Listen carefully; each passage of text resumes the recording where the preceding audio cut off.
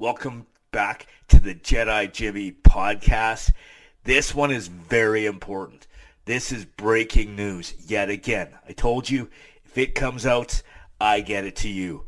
So it was just released today that there has been a leak about the start of the Obi-Wan Kenobi series. The first scene is actually going to be a flashback to the Order 66 in the Jedi Temple.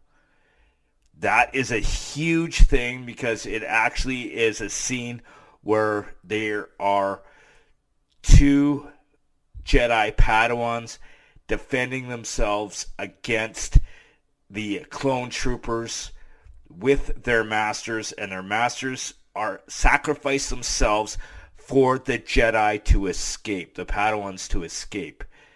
That is huge news because it's very similar to the flashback that Grogu had when in the Book of Boba Fett, when Luke Skywalker helped him remember what happened in the Jedi Temple. So these two scenes could be leaked.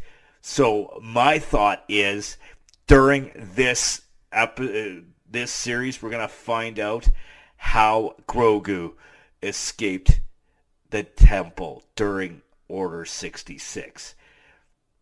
Big news. Huge news. I'm so excited about this. This is going to be awesome. Now, I also have some news for you as well.